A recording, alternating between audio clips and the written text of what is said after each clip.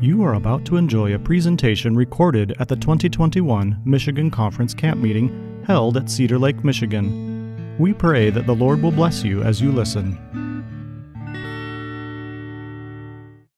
Father in heaven, thank you for the beautiful sunshine, and we're grateful for the rain as well, for the reasons we've talked about. And this world is in a drought, not of physical rain, but of spiritual rain.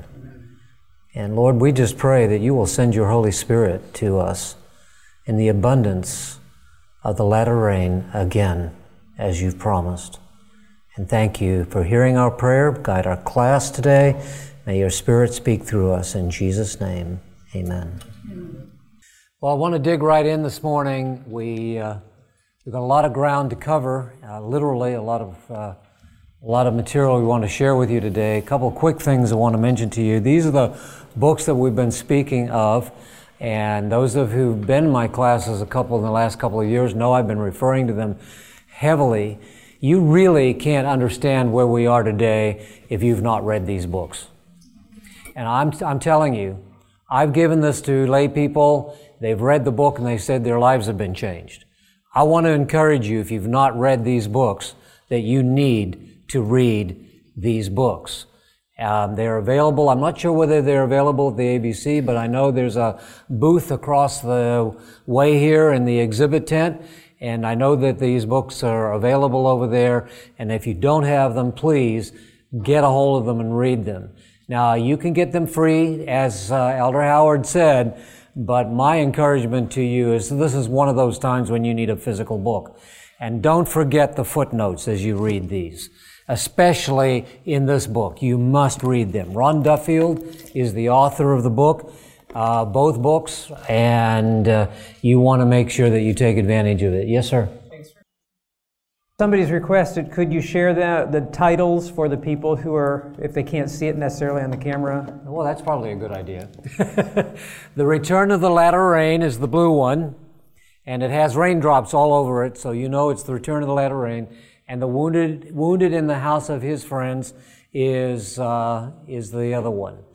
This one was the original book, and he's promised the second volume of this book, but he hadn't gotten the second book out, so he came out with a kind of an interim book, and we're still bugging him for the second book. But the trouble is he's such a researcher that he's digging so deep, and he's just got too much to put in. And I'm trying to encourage him, look, you got to get this book out. I mean, you know, I can't, yeah, and he's a layperson. That's part of the challenge. He has a real day job, and that's part of the difficulty he has. What is the name of the booth where we can get it? I don't remember what the name of the booth is. Oh, is it the prayer booth over there? Yeah, okay. Yeah, and Rob has it over there. All right, I saw another hand. Narita, I saw your hand. Did you get your question answered? Okay, good. Another book that we've been referring to is Faith and Works, and this is by Ellen White, a compilation of her statements in regard to this. So that's available. I know that's at the ABC for sure, and encourage you to get a hold of that. And so we want to just dig in real quick here and review what we've talked about. Review just gets our mind back into gear. You go to other seminars, you go to other presentations, and now we got to get our brain back in gear here. So what did we talk about yesterday? We talked about the fact that when we believe God with the same quality of faith that Abraham believed him, that you can find that he, Jesus, gives life to the dead, that he creates all things out of nothing, that whatever he promises, he is more than able to perform.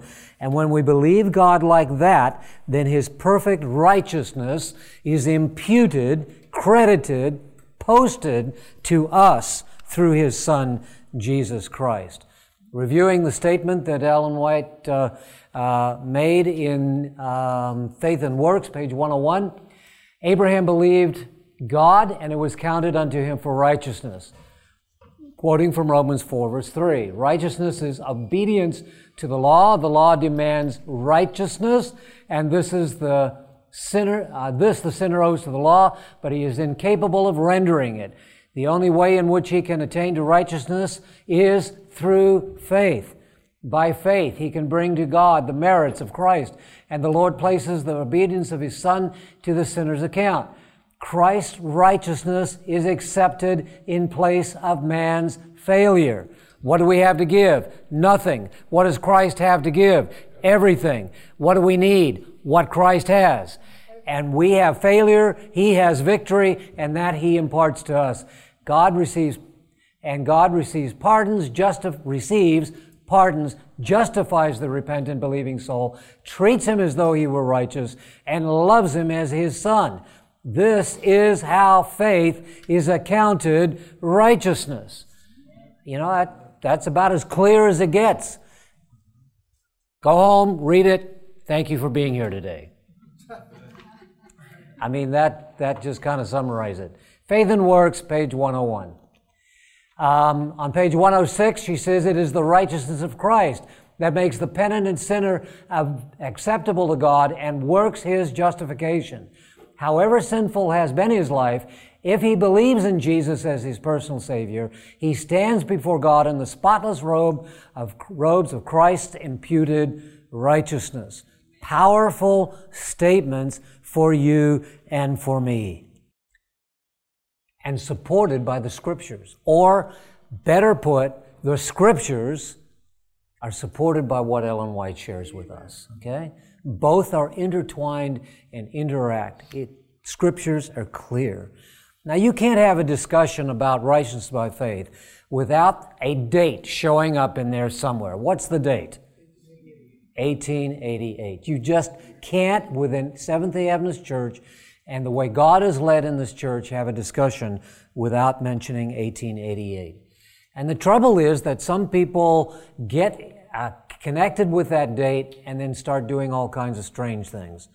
A couple years ago, I was teaching my class, and somebody came after a couple days of class and said they were talking to one of our retired pastors who had retired in another state somewhere, and he had been a teacher in a Sabbath school class, but he would mention 1888 from time to time, and people got angry at him for even mentioning it. I'm saying, what's this? What's this? This is our history. That was a reality. Ellen White makes it clear that this is something that we need. Why? How? What does she say? Remember the letter that she wrote to O.A. Olson? She said, the Lord in His great mercy sent a most precious message to His people through Elder Jones and Wagner. Why would we start getting angry about Jesus' most precious message? I don't get that. You get that? Part of it is because the devil has gotten in the way. He stirred all kinds of confusion. And what are we trying to do? We're trying to simplify and relieve that confusion. She continues, this message was to bring more prominently before the world the uplifted Savior, the sacrifice for the sins of the world. It presented justification through faith in the surety. It invited the people to receive the righteousness of Christ, which is made manifest in obedience to all the commandments of God. Many had lost sight of Jesus. They needed to have their eyes directed to His divine person, His merits, and His changeless love for the human family. All power is given into His hands, that He may dispense rich gifts unto men, imparting the priceless gift of His own righteousness to the helpless human agent. That's us. This is the message that God commanded to be given to the world. To whom? To whom is it supposed to be given? Is it just us? No, we're supposed to be teaching this to the world. It's the same kind of scenario where Jesus was trying to help the Jews understand that their reason for existence at His time was to share the message of the Messiah. And then there was the Messiah, and they were rejecting Him. Ellen White uses the same language in relationship to this message. That's a whole another issue. But anyway, this is the message God commanded to be given to the world. It is the third angel's message, which proclaimed with a loud voice and attended with the outpouring of His Spirit in large measure. In a letter written to a church leader in 1893, Ellen White said, we know that Brother Jones has been giving the message for this time, meat in due season for the starving flock of God. This connection with 1888 and the message there is so critical to us today. Elder Howard, you're going to come and help us to understand why this was meat in due season and why it's meat in due season for us. But before you come up, I just want to mention this one thing. I am keep reminded of the fact that this says the return of the latter rain. The problem we have today is we have forgotten what God has done for us in the past. We keep asking for something that He has already given us. Already given us. He already sent the Holy Spirit in the latter rain. The problem is we had a problem in understanding that. And that's what we need to talk about today. What is the heart of that message? Elder Howard? Well, I have a difficulty even answering that question, and this is what I mean.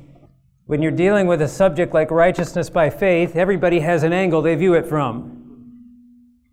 And I can only tell you, with my experience, how it impacted me. And in our presentation, I've drawn out what I feel was a stirring part of the message. Now, I wish I had this on the screen. I have part of a quote on the screen that, as Elder Schneemann was talking, I felt I really want to look at. And before we do, I just invite you to bow your heads as I ask the Lord to bless our time. Father in heaven, I just want to thank you again for the privilege we have of coming together to study your word. Lord, we desire truth, not truth in the outward parts, but the inward parts. The truth that will help us to be open to receive the righteousness of Christ, to follow your leading, to be open to receiving the outpouring of the Spirit in large measure. I pray that you would be present with us now during the remainder of this seminar, Lord, and again on this entire campground. We ask and pray these things in Jesus' name, amen. In the 1888 materials, the statement appears elsewhere. We've shared part of it here already. This is on page 897. Ellen White says, "Many commit the error of trying to define minutely the fine points of distinction between justification and sanctification. Into the definitions of these two terms, they often bring their own ideas and speculations. Why try to be more minute than is inspiration on the vital question of righteousness by faith?" Listen to the next sentence. "Why try to work out every minute point as if the salvation of the soul depended upon all having exactly your understanding of this matter?"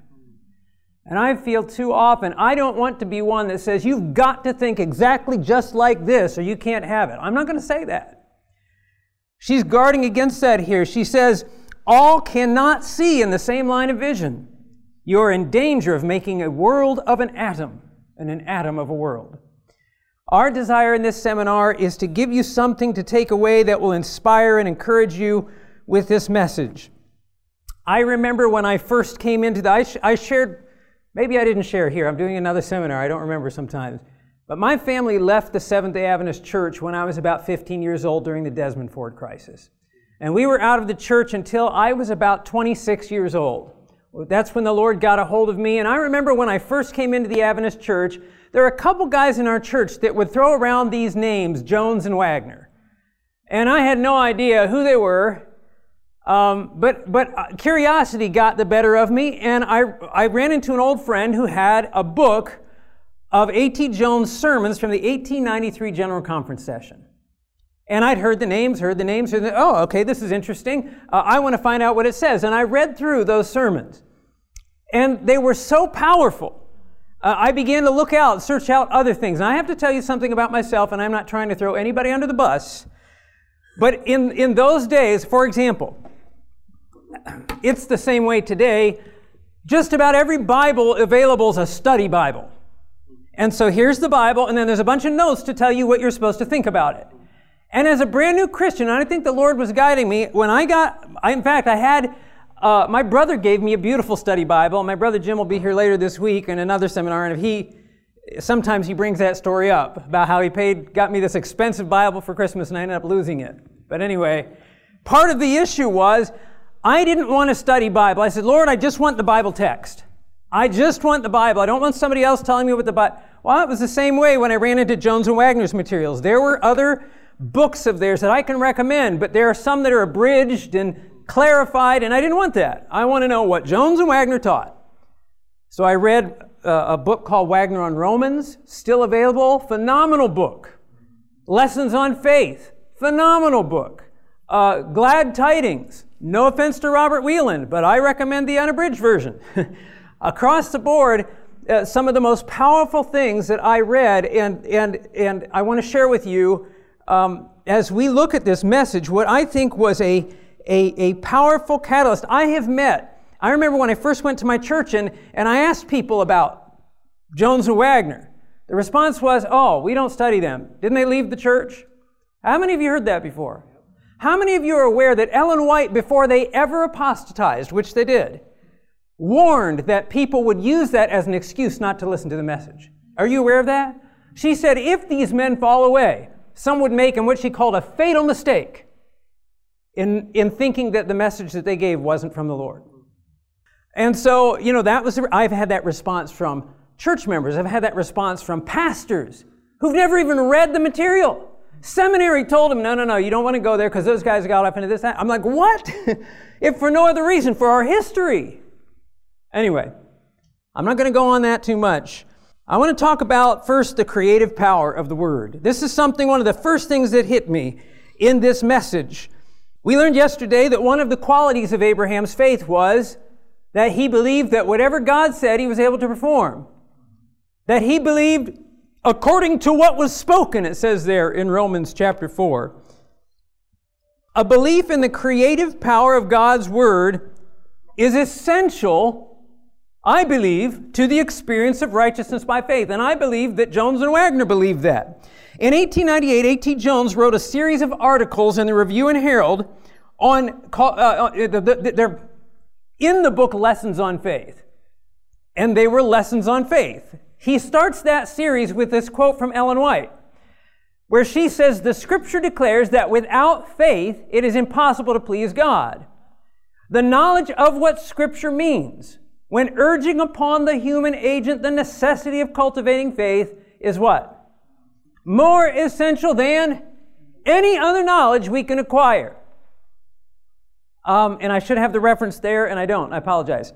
That comes from manuscript 76 from 1898. Now, Jones begins his series with that statement, and then he makes this observation. Plainly, now this is Jones writing, plainly it must be to little purpose to urge upon a person the necessity of cultivating faith, while that person has no intelligent idea of what faith is. And it is sadly true that though the Lord has made this perfectly plain in the Scriptures, there are many church members who do not know what faith is. They may even know what the definition of faith is, but they do not know what the thing is. They do not grasp the idea that's in the definition. And so he launches in this series to teach what faith is and what it means to cultivate faith. And I'm just taking you through a few key points in this series of articles. He proceeds, incidentally, Jean Ross shared that passage the other night. In fact, I think Jean Ross shared the first two presentations, articles of Jones from Lessons in Faith in his sermon the other night. Because Jones goes on to talk about that story of the centurion who came to Jesus. Were you in there when Elder Ross shared that the other night? Where the centurion came to Jesus and he had a servant he wanted healed. And you remember what Jesus said? He says, I'll come and heal him. I'll come. And what did the centurion respond? I'm not worthy to have you come under my roof, but do what? Speak a word only, and it'll be done. So Jones reviews that story. And incidentally, in the Bible, what does it say? Jesus marveled. I mean, to have Jesus marvel at your faith, you know those things that make your jaw drop. This is Jesus. He's like, such amazing, and from a Gentile. And Jesus said, I have not found such great faith, not in Israel. Now, Jones draws this conclusion. He says, faith is the expecting the Word of God to do what it says, and the depending upon that Word to do what it says. That's his definition of faith. You could go to Romans 10:17. What does it say in Romans 10:17? Faith cometh by hearing, and hearing by the word of God. He's just building on that concept. Faith, this is what the centurion did. He believed in the word of God and expected it to do what it said. He believed there was power in the word. Now, if you have read this series of articles, this becomes a mantra of Jones all the way through the article. He keeps coming back to this definition of faith. Faith is the expecting the word of God to do what it says, and the depending upon that word to do what it says. Well, you would expect that then when we talk about justification by faith, he plugs it in. He makes the application and says this: justification by faith, then, is justification by depending upon the word of God only and expecting that word only to accomplish it. Pretty straightforward thinking, right? Now, Jones continues in this series to turn to the story, the account of creation. And he says this, quoting from Genesis, from Hebrews, the worlds were framed by the word of God, so that things which are seen were not made of things which do appear. Right? Something from nothing. Once there were no worlds, nor was there any of the material which now composes those worlds. There was nothing, right? God set forth Christ to declare the word, which should produce the worlds, and the very material of which they should be composed. There was nothing, and he spake, and it was. He says, in man, now he takes that, you're following this, right? Creation, there was nothing, and God spoke, and what happened? Now there's something from nothing. There didn't need to be something there. It wasn't like God said, I can't do it yet because I have to have some material to begin with. How's the old story go of the atheist and God, right? And the atheist denies that things came about naturally, and God says, okay, you work out your plan and I'll work out my plan, and we'll see who's right. And the guy says, okay, and he gets down and he starts working with the dirt, and God says, no, you go get your own dirt. Right? God started with nothing. So Jones makes the application. In man, there is no righteousness from which righteousness can appear in his life, right? There's nothing in terms of righteousness. But God has set forth Christ to declare righteousness unto and upon man. Christ has spoken the word only, and in the darkened void of man's life, there is righteousness to everyone who will receive it. I mean, what a powerful, right? There was darkness. God said, let there be light, and boom, there's light. And Jones takes that and he says there's this darkness in terms of righteousness. But when God speaks the word of righteousness, what happens? It's there. Notice how Jones holds to belief that justification is God declaring a person righteous. Yet because there is creative power in the word of God, God's declaration of righteousness actually produces righteousness where there was none. Are you following that? Then finally, turning to Romans 5, verse 1, Jones concludes. Oh, I got to finish this statement. We didn't finish the statement, so I'm going to get the run in here. In man, there's no righteousness from which righteousness can appear in his life. But God has set forth Christ to declare righteousness unto and upon man. Christ has spoken the word only, and in the darkened void of man's life, there is righteousness to everyone who will receive it. Where before the word is received, there was neither righteousness nor anything which could possibly produce righteousness. Not of yourselves, not of works, right? After the word is received, there is perfect righteousness and the very fountain from which it springs. So then he goes on to Romans 5:1, and he makes this point. Notice that the parentheses are his point as he's reading this. He says, therefore, being justified or made righteous by faith, by expecting and depending upon the word of God only, we have peace with God through our Lord Jesus Christ.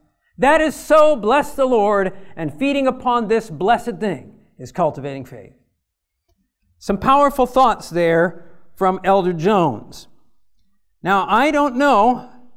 Yeah, we have a varied room in here, so some of you have studied the subject more than others. Some of you may be aware that this whole concept of justifying a person, actually making them righteous, is a point of contention in our church.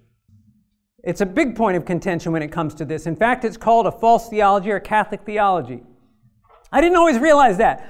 I'm coming from the standpoint that when I first read these things as a new Christian, they were so powerful. Because when you come to Christ, what I want to say, the first thing you realize is that you have no righteousness, and that Christ has to be your righteousness, that there's nothing in you that's going to get you from here to there. And when I learned these things, I realized that it doesn't matter whether I have righteousness, because Christ has righteousness. And it doesn't matter if I don't have strength, because it's not about my strength, it's about His strength, it's about His righteousness, it's about His works. And the idea of His Word having power in it just stirred my heart. So I think the first time I realized that people have a contention with this and say, no. Righteousness is only a declaration. Well, let me explain a little bit. At the heart of their message, at the heart of Wagner and Jones' message, was the idea that when God declares a person righteous, He makes that person righteous. You know, if you read certain people's writings, I'll talk for myself. I can't even think of something. You know, there are ideas that I may have that are they're on the peripheral of the core of my faith. There are things that you believe and maybe you believe and I believe that we hold in common, and there may be a thing here that I look at it a little differently, like what's the wheel within a wheel in Ezekiel? Well, I don't know. But there are core parts. And the idea of justification, making a person righteous, was not an incidental sideline thing in this message. This was part and parcel. You will read it over and over and over, and you're going to see more of that as we go. Both Jones and Wagner considered justification as an act of God which transforms sinners and makes them righteous through the creative power of His Word. And that's where our hope comes from. I don't have to worry about not having righteousness because I have a Savior who speaks and it becomes a reality. At the 1893 General Conference session, where Jones was a keynote speaker, he preached, "Therefore, being justified by faith, what do you say?" And the congregation responds, "Amen." And then he says, "Therefore, being made righteous, being justified by faith, we have peace with God." In his understanding, being justified, that declarative word, transforms a man and makes him righteous. E.J. Wagner in 1894 wrote a series of articles on the book of Romans in the UK version of The Present Truth. Those series were reprinted in the Signs of the Times over a 12-month period in 1896 and finally compiled into a little book called Wagner on Romans, which I would recommend. Phenomenal book.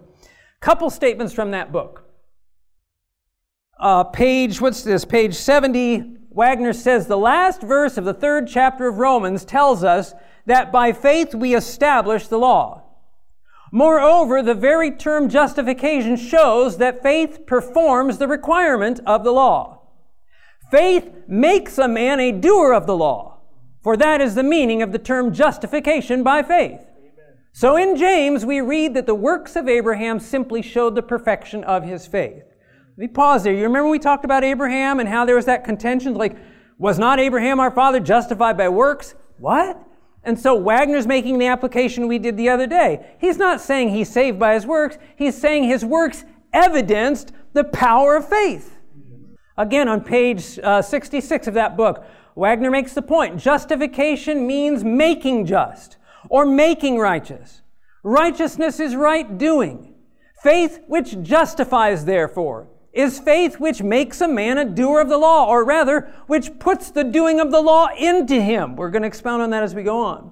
A man is not justified by faith and works, but by faith alone, which works. And you've heard that expression before. So it should come as no surprise to us that Ellen White herself, who gave such strong endorsement to the preaching of Jones and Wagner, also taught that justification includes making a person righteous. Some statements from Inspiration. Faith I Live By, page 112. Ellen White says, having what? Made us righteous through the imputed righteousness of Christ. Remember, imputed righteousness has to do with justification. Having made us righteous through the imputed righteousness of Christ, God pronounces us just and treats us as just. He looks upon us as His dear children. Steps to Christ, page 23. Notice, how shall a man be what? Let's just pause there. How is a man just with God? Through the process of justification, right? So I just want you to understand, she didn't use the word there. In fact, Ellen White doesn't use the word justification through the entire book of Steps to Christ. But she uses the concept very clearly here. How is a man just with God? And then, paralleling, how shall the sinner be made righteous? Same idea. How are you justified? How are you made righteous? It is only through Christ that we can be brought into harmony with God, with holiness. Again, from Manuscript 116, page 1904, printed in 1904, page 24. She says, the majesty of heaven revealed before the world a sinless character, that his salvation might be revealed in the lives of his disciples. Through his grace they are justified, made righteous.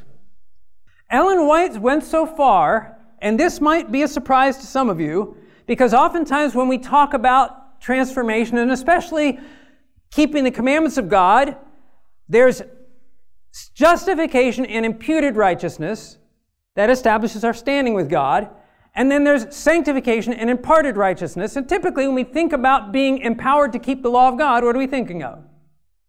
Sanctification. But I want you to notice these statements from Ellen White. Review and Herald, July 12, 1892. She says, the law of God is the exalted standard to which we are to attain through the what?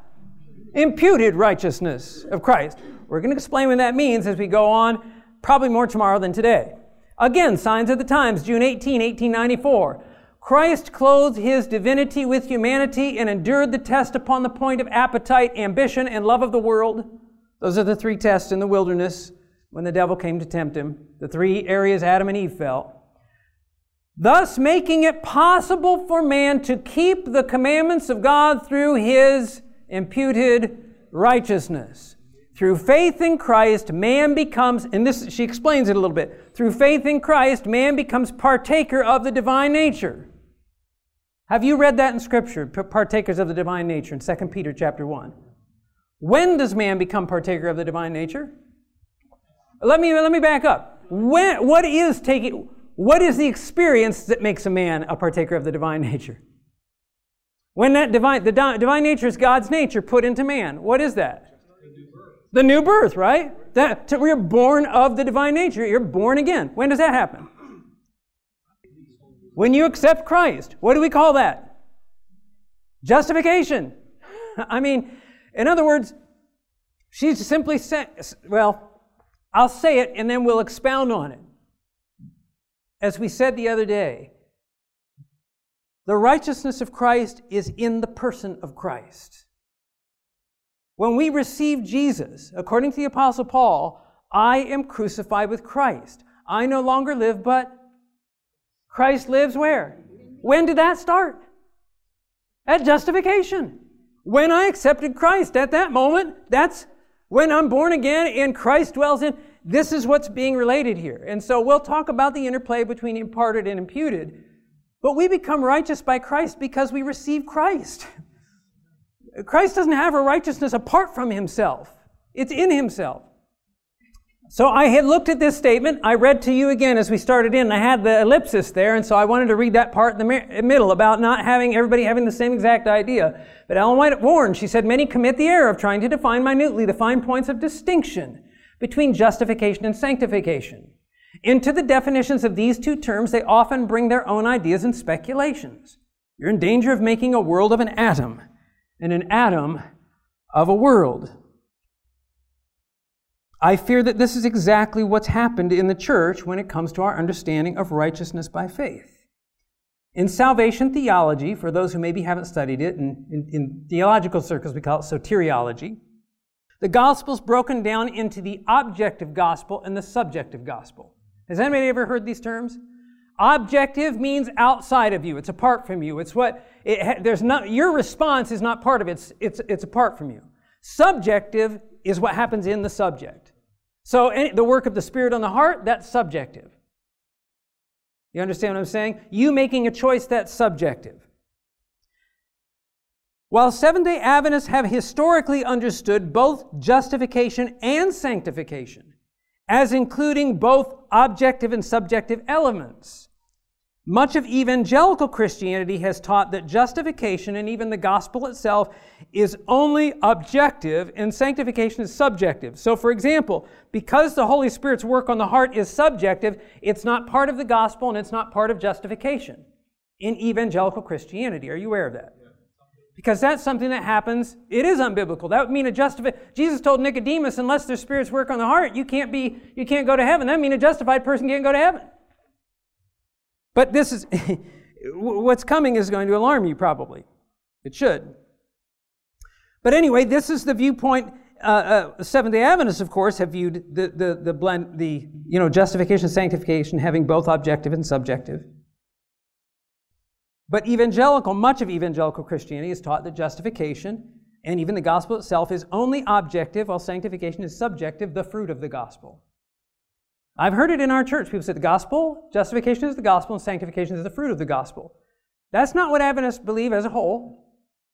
According to this viewpoint from the evangelicals, the atonement was completed at the cross.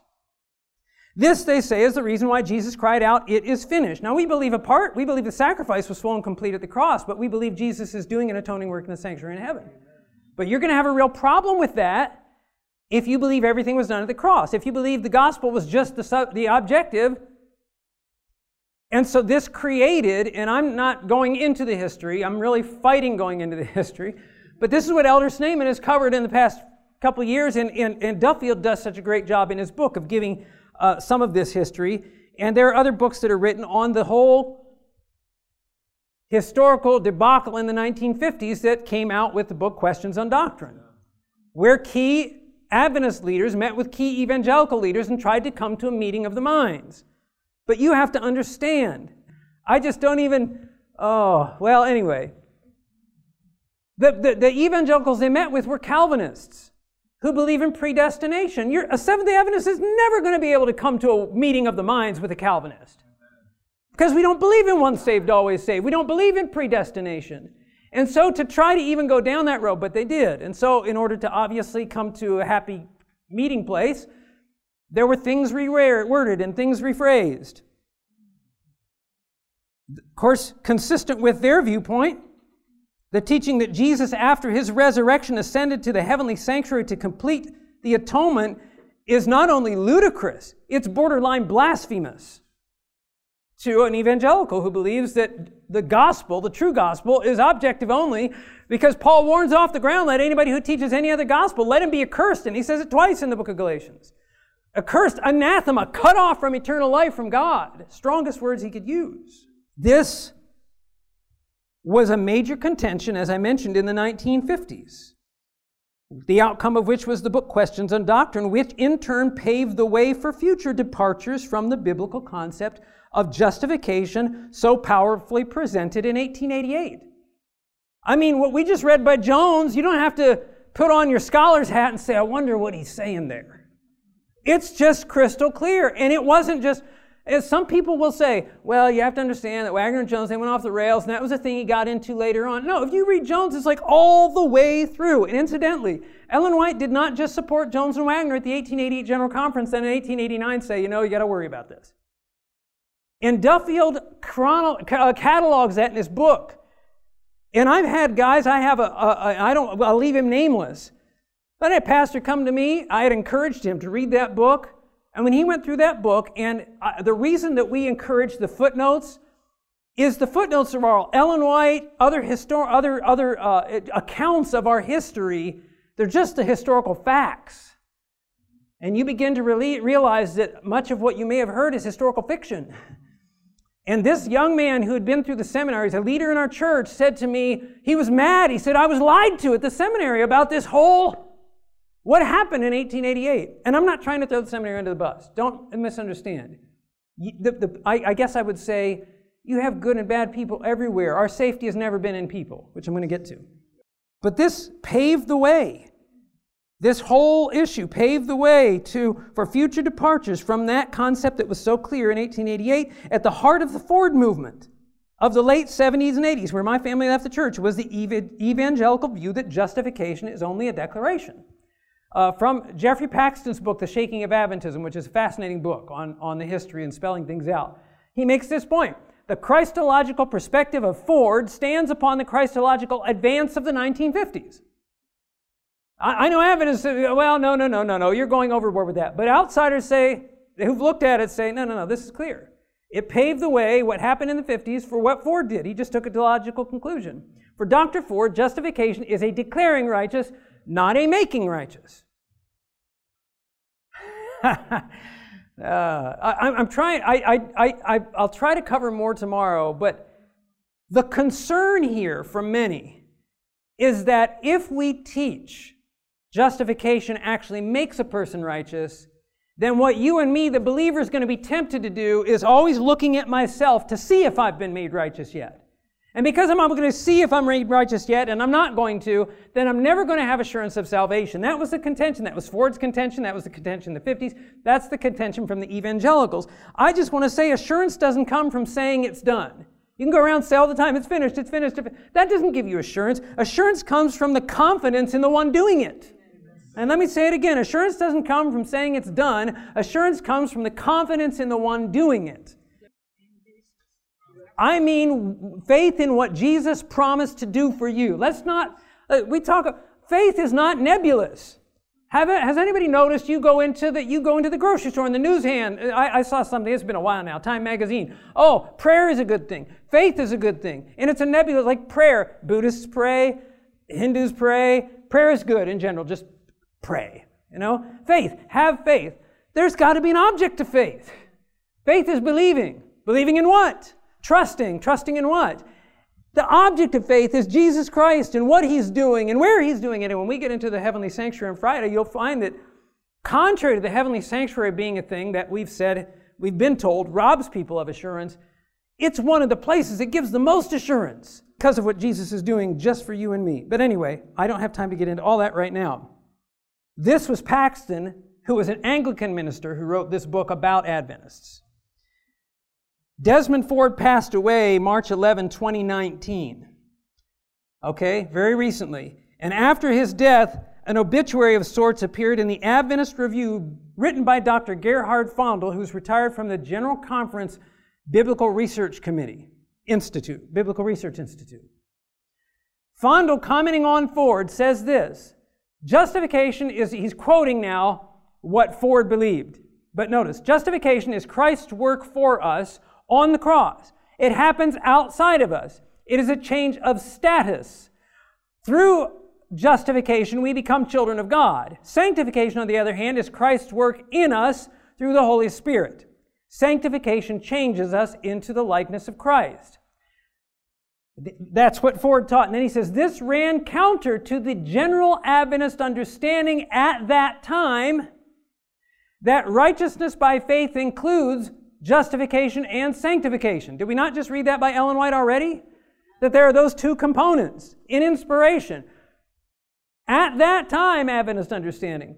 Most Adventist scholars and pastors today have accepted Ford's definition of righteousness by faith.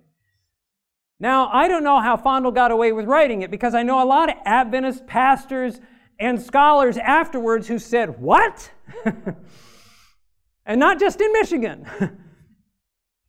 But that's what appeared in the paper. I'm just highlighting that this is the level of controversy. Okay? In a recent book published by the Seventh-day Adventist Theological Seminary, it makes this point. Some Adventists accept forensic or legal or objective justification in principle, but go on to state that justification means more than imputation of Christ's righteousness. It also includes the process by which Christ actually makes us righteous. Despite protests to the contrary, proponents of this view seem to adopt major Catholic arguments against the Reformers in the 16th century. Justification is both imputed and imparted righteousness. That's not true, but they're making that observation. In other words, this book from our seminary is saying if a person believes that justification actually makes a person righteous, then they're actually including imparted, imputed, sanctification, and justification all together in the same thing. That's not true, and we'll look at it tomorrow. My only point in sharing this, there's more I could share. I really didn't want to get into the controversy of it, but I'm going to tell you right now. I know you leave this room and you say, man, I learned some great stuff at camp meeting. Christ declares us righteousness and it makes us righteous. Somebody's going to be, no. Who taught you that? That's a false gospel. That's Catholic theology. I'll tell you, I was at the Ohio camp meeting. Before I was in ministry, new Christian, about 2 years.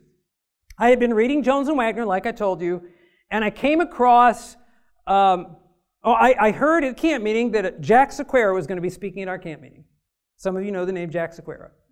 And he was speaking on the 1888 message, so I was excited about it. And I remember going and sitting in the auditorium, and one of the first things I heard him say was, anybody who says that the word justify means to make righteous is teaching a Catholic doctrine. And keep in mind, I had just been reading Jones and Wagner. And he is supposed to be teaching, look, you can teach whatever you want, but don't call it 1888 message. Well, I'll get to that. So I met with him afterwards. My brother Jim and I, neither of us were in the ministry yet, and we met with him and had lunch with him. And I want to tell you, Dr. Sequeira is a wonderful, super nice man, but I still disagree with him. And we sat down at the table, and I said, listen, in your presentation, you said that Wagner and Jones, you said that to say justify means to make a person righteous is Catholic theology straight out of the Council of Trent. And he said, yes. And I said, but Wagner and Jones both taught that. And I'll never forget him looking at us both and saying, but Wagner and Jones didn't have all the light yet. How do you take the essence of their message and then say, I'm presenting their message, but by the way, they didn't have all the light. So what I'm going to tell you is totally opposite of what they... And listen, this whole Catholic idea, you'll hear it. I read it in the book from the seminary. The Jones and Wagner concept of Christ making us righteous by the declarative power of His Word and His own righteousness is not at all the Catholic doctrine from Trent of infused righteousness. Where Christ imputes His righteousness, and then because of our observance of the sacraments and our own good works, we develop righteousness that is ours, not His, is not Adventist theology. But you'll read these things or hear these things, and then you'll be like, wow, am I getting led astray? And at this point, you may be saying, well, wait a minute, how am I supposed to know for sure? Oh, incidentally, I thought this was interesting that Wagner himself ran into this in his day. And in a Present Truth article, April 23, 1896, he says, a friend has forwarded to me, this is E.J. Wagner writing, a friend has forwarded to me a severe condemnation of a statement made some time ago to the effect that to justify means to make righteous. The criticism was based on the fact that Grove's Greek lexicon does not so define the Greek word from which justify is translated. Opening Liddell and Scott's Greek lexicon, I find the very first definition of the word in question is to make righteous. But that is only by the way, he says. Appeals to Greek lexicons do not edify people. It was stated that being justified means being made righteous because that definition is patent from the reading of the English Bible. In other words, Wagner says, look, it's not true that the lexicons are all against this. Some lexicons are in favor of what I said. But he said that's incidental. The reason I shared it that way is because that's how it says it in the Word. So somebody may say, well, how can we be sure? So you're telling this one thing in the seminar, and you've already said there's maybe a pastor or a book or this or that. I fear in some ways we're retreating back to the Dark Ages. In the Dark Ages, the lay people couldn't have their own Bibles. In the Dark Ages, the priest would not allow the people to have their Bibles for fear that you would read the Bible yourself without the aid of a priest. Today we've replaced priests with scholars and said, you guys are just too dumb to understand it unless a scholar explains it to you. And I would remind you of the words that William Tyndale spoke to the scholars of his day who challenged him. And he said, if God spare my life ere many years, I will cause a boy that driveth the plow to know more of the Scripture than you do. Folks, in these last days, our safety is in the Word of God. Ellen White says in Great Controversy, God will have a people upon the earth to maintain the Bible and the Bible only as a standard of all doctrines and the basis of all reforms. The opinions of learned men, the deductions of science, the creeds or decisions of ecclesiastical councils, as numerous and discordant as are the churches which they represent, the voice of the majority. Not one nor all of these should be regarded as evidence for or against any point of religious faith. Before accepting any doctrine or precept, we should demand a plain, thus saith the Lord, in its support. Amen? Satan is constantly endeavoring to attract attention to man in the place of God. He leads the people to look to bishops, to pastors, to professors of theology as their guides, instead of searching the Scriptures to learn their duty for themselves. Then, by controlling the mind of these leaders, he can influence the multitudes according to his will. Don't take my word for it. Don't take some pastor, some scholar, some book. You've got the Word of God and the Spirit of truth that God said would lead you into truth.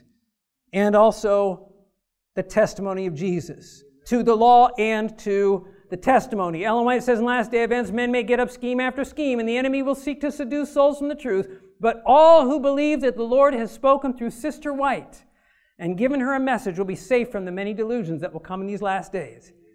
Elder Stateman's going to come and wrap up, but I want to finish with one point. In my own experience, one thing that's given me great confidence is that when I know when I'm on track with something, I don't have to explain away Ellen White's statements.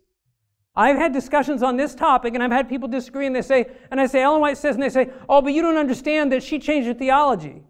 Oh, she did. When you got to start moving that stuff around, maybe it's your theology.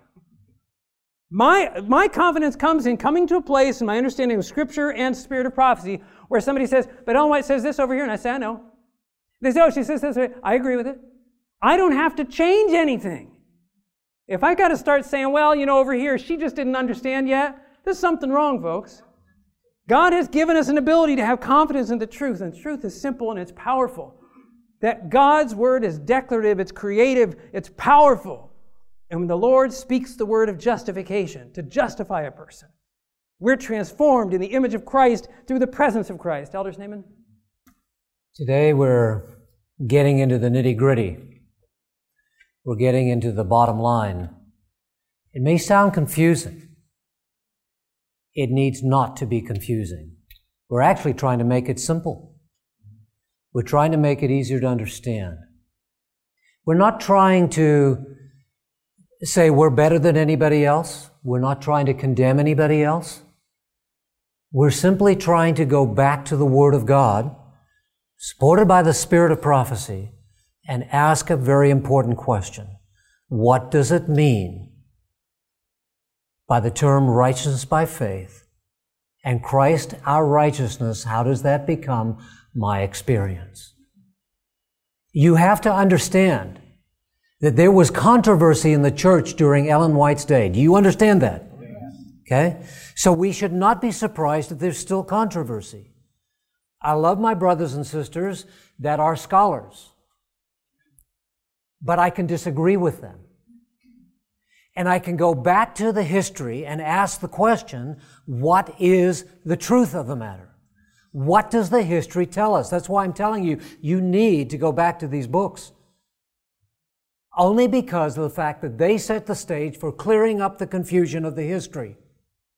And that helps us to be clear about what we're trying to understand, where we're trying to go with this issue. Remember that when Jones and Wagner spoke, they did not speak in a vacuum. Ellen White was there.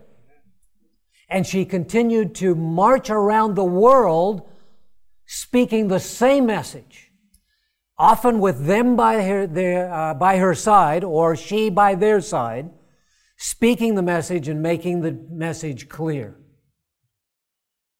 And then you have her writings that say the same thing. Not only what she preached from 1888 and following, but also what she wrote. Steps to Christ is a classic example of that. No confusion there. Simplicity of the gospel, it's there. So when Wagner makes a statement like, Christ gives himself to the sinner, his righteousness is given to the one who has sinned and who believes, that does not mean that Christ's righteousness, which he did 1,800 years ago, is laid up for the sinner to be simply credited to his account. But it means that his present active righteousness is given to that man. This is what Wagner is saying. There is so much power in the Word of God. There is so much power in Christ. And Wagner is just simply saying that's what the Bible says. Christ comes to live in that man who believes, for he dwells in the heart by faith. So the man who was a sinner is transformed into a new man, having the very righteousness of God. Justified transforms. You with me? That's what the Bible teaches, and it is very clear. Isn't this precisely what Paul is saying in Galatians chapter 2, verse 20? He says, I have been crucified with Christ. It is no longer I who live, but Christ what? Lives in me. Is Christ living in me transformative? Absolutely. Or we have no hope. That's not what Paul says. I said that. And he goes on, Paul says, and the life which I now live in the flesh, I live by faith in the Son of God, and who loved me and gave himself for me.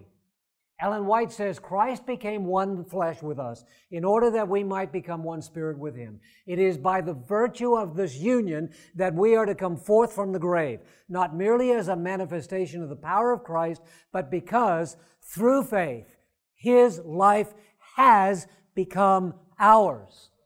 Those who see Christ in his true character and receive him into the heart have everlasting life. It is through the Spirit that Christ dwells in us. And the Spirit of God, received into the heart by faith, is the beginning of life eternal, desire of ages.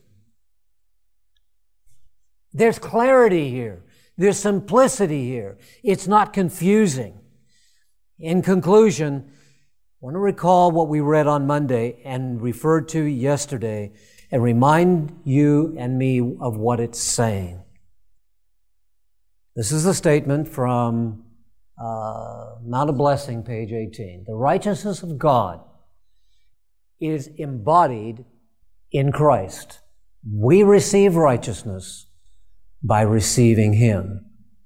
Far too many people make the mistake of separating the righteousness of Christ from the person of Christ, as if you can have one without the other. It is simply impossible. In the words of Ellen White, we receive righteousness by receiving him. He truly is the Lord our righteousness. This is foundational. This is fundamental to what we're going to be talking about in the next 2 days. You and I cannot be ready for the return of Jesus Christ thinking that we can live on our own and that we can be righteous on our own. We will never be able to live separate from Jesus Christ. Always, by faith, surrendered to him. But when we are surrendered to him, he has control of our lives, and his life is transformative, transforming us into the people he wants us to be. Father in heaven, mighty is the power of your word. You spoke, and the worlds came into existence. Jesus simply said the word, and the centurion's servant was healed. Power in the word that transforms the life. Oh Lord, help us to understand this. Help us to grasp it.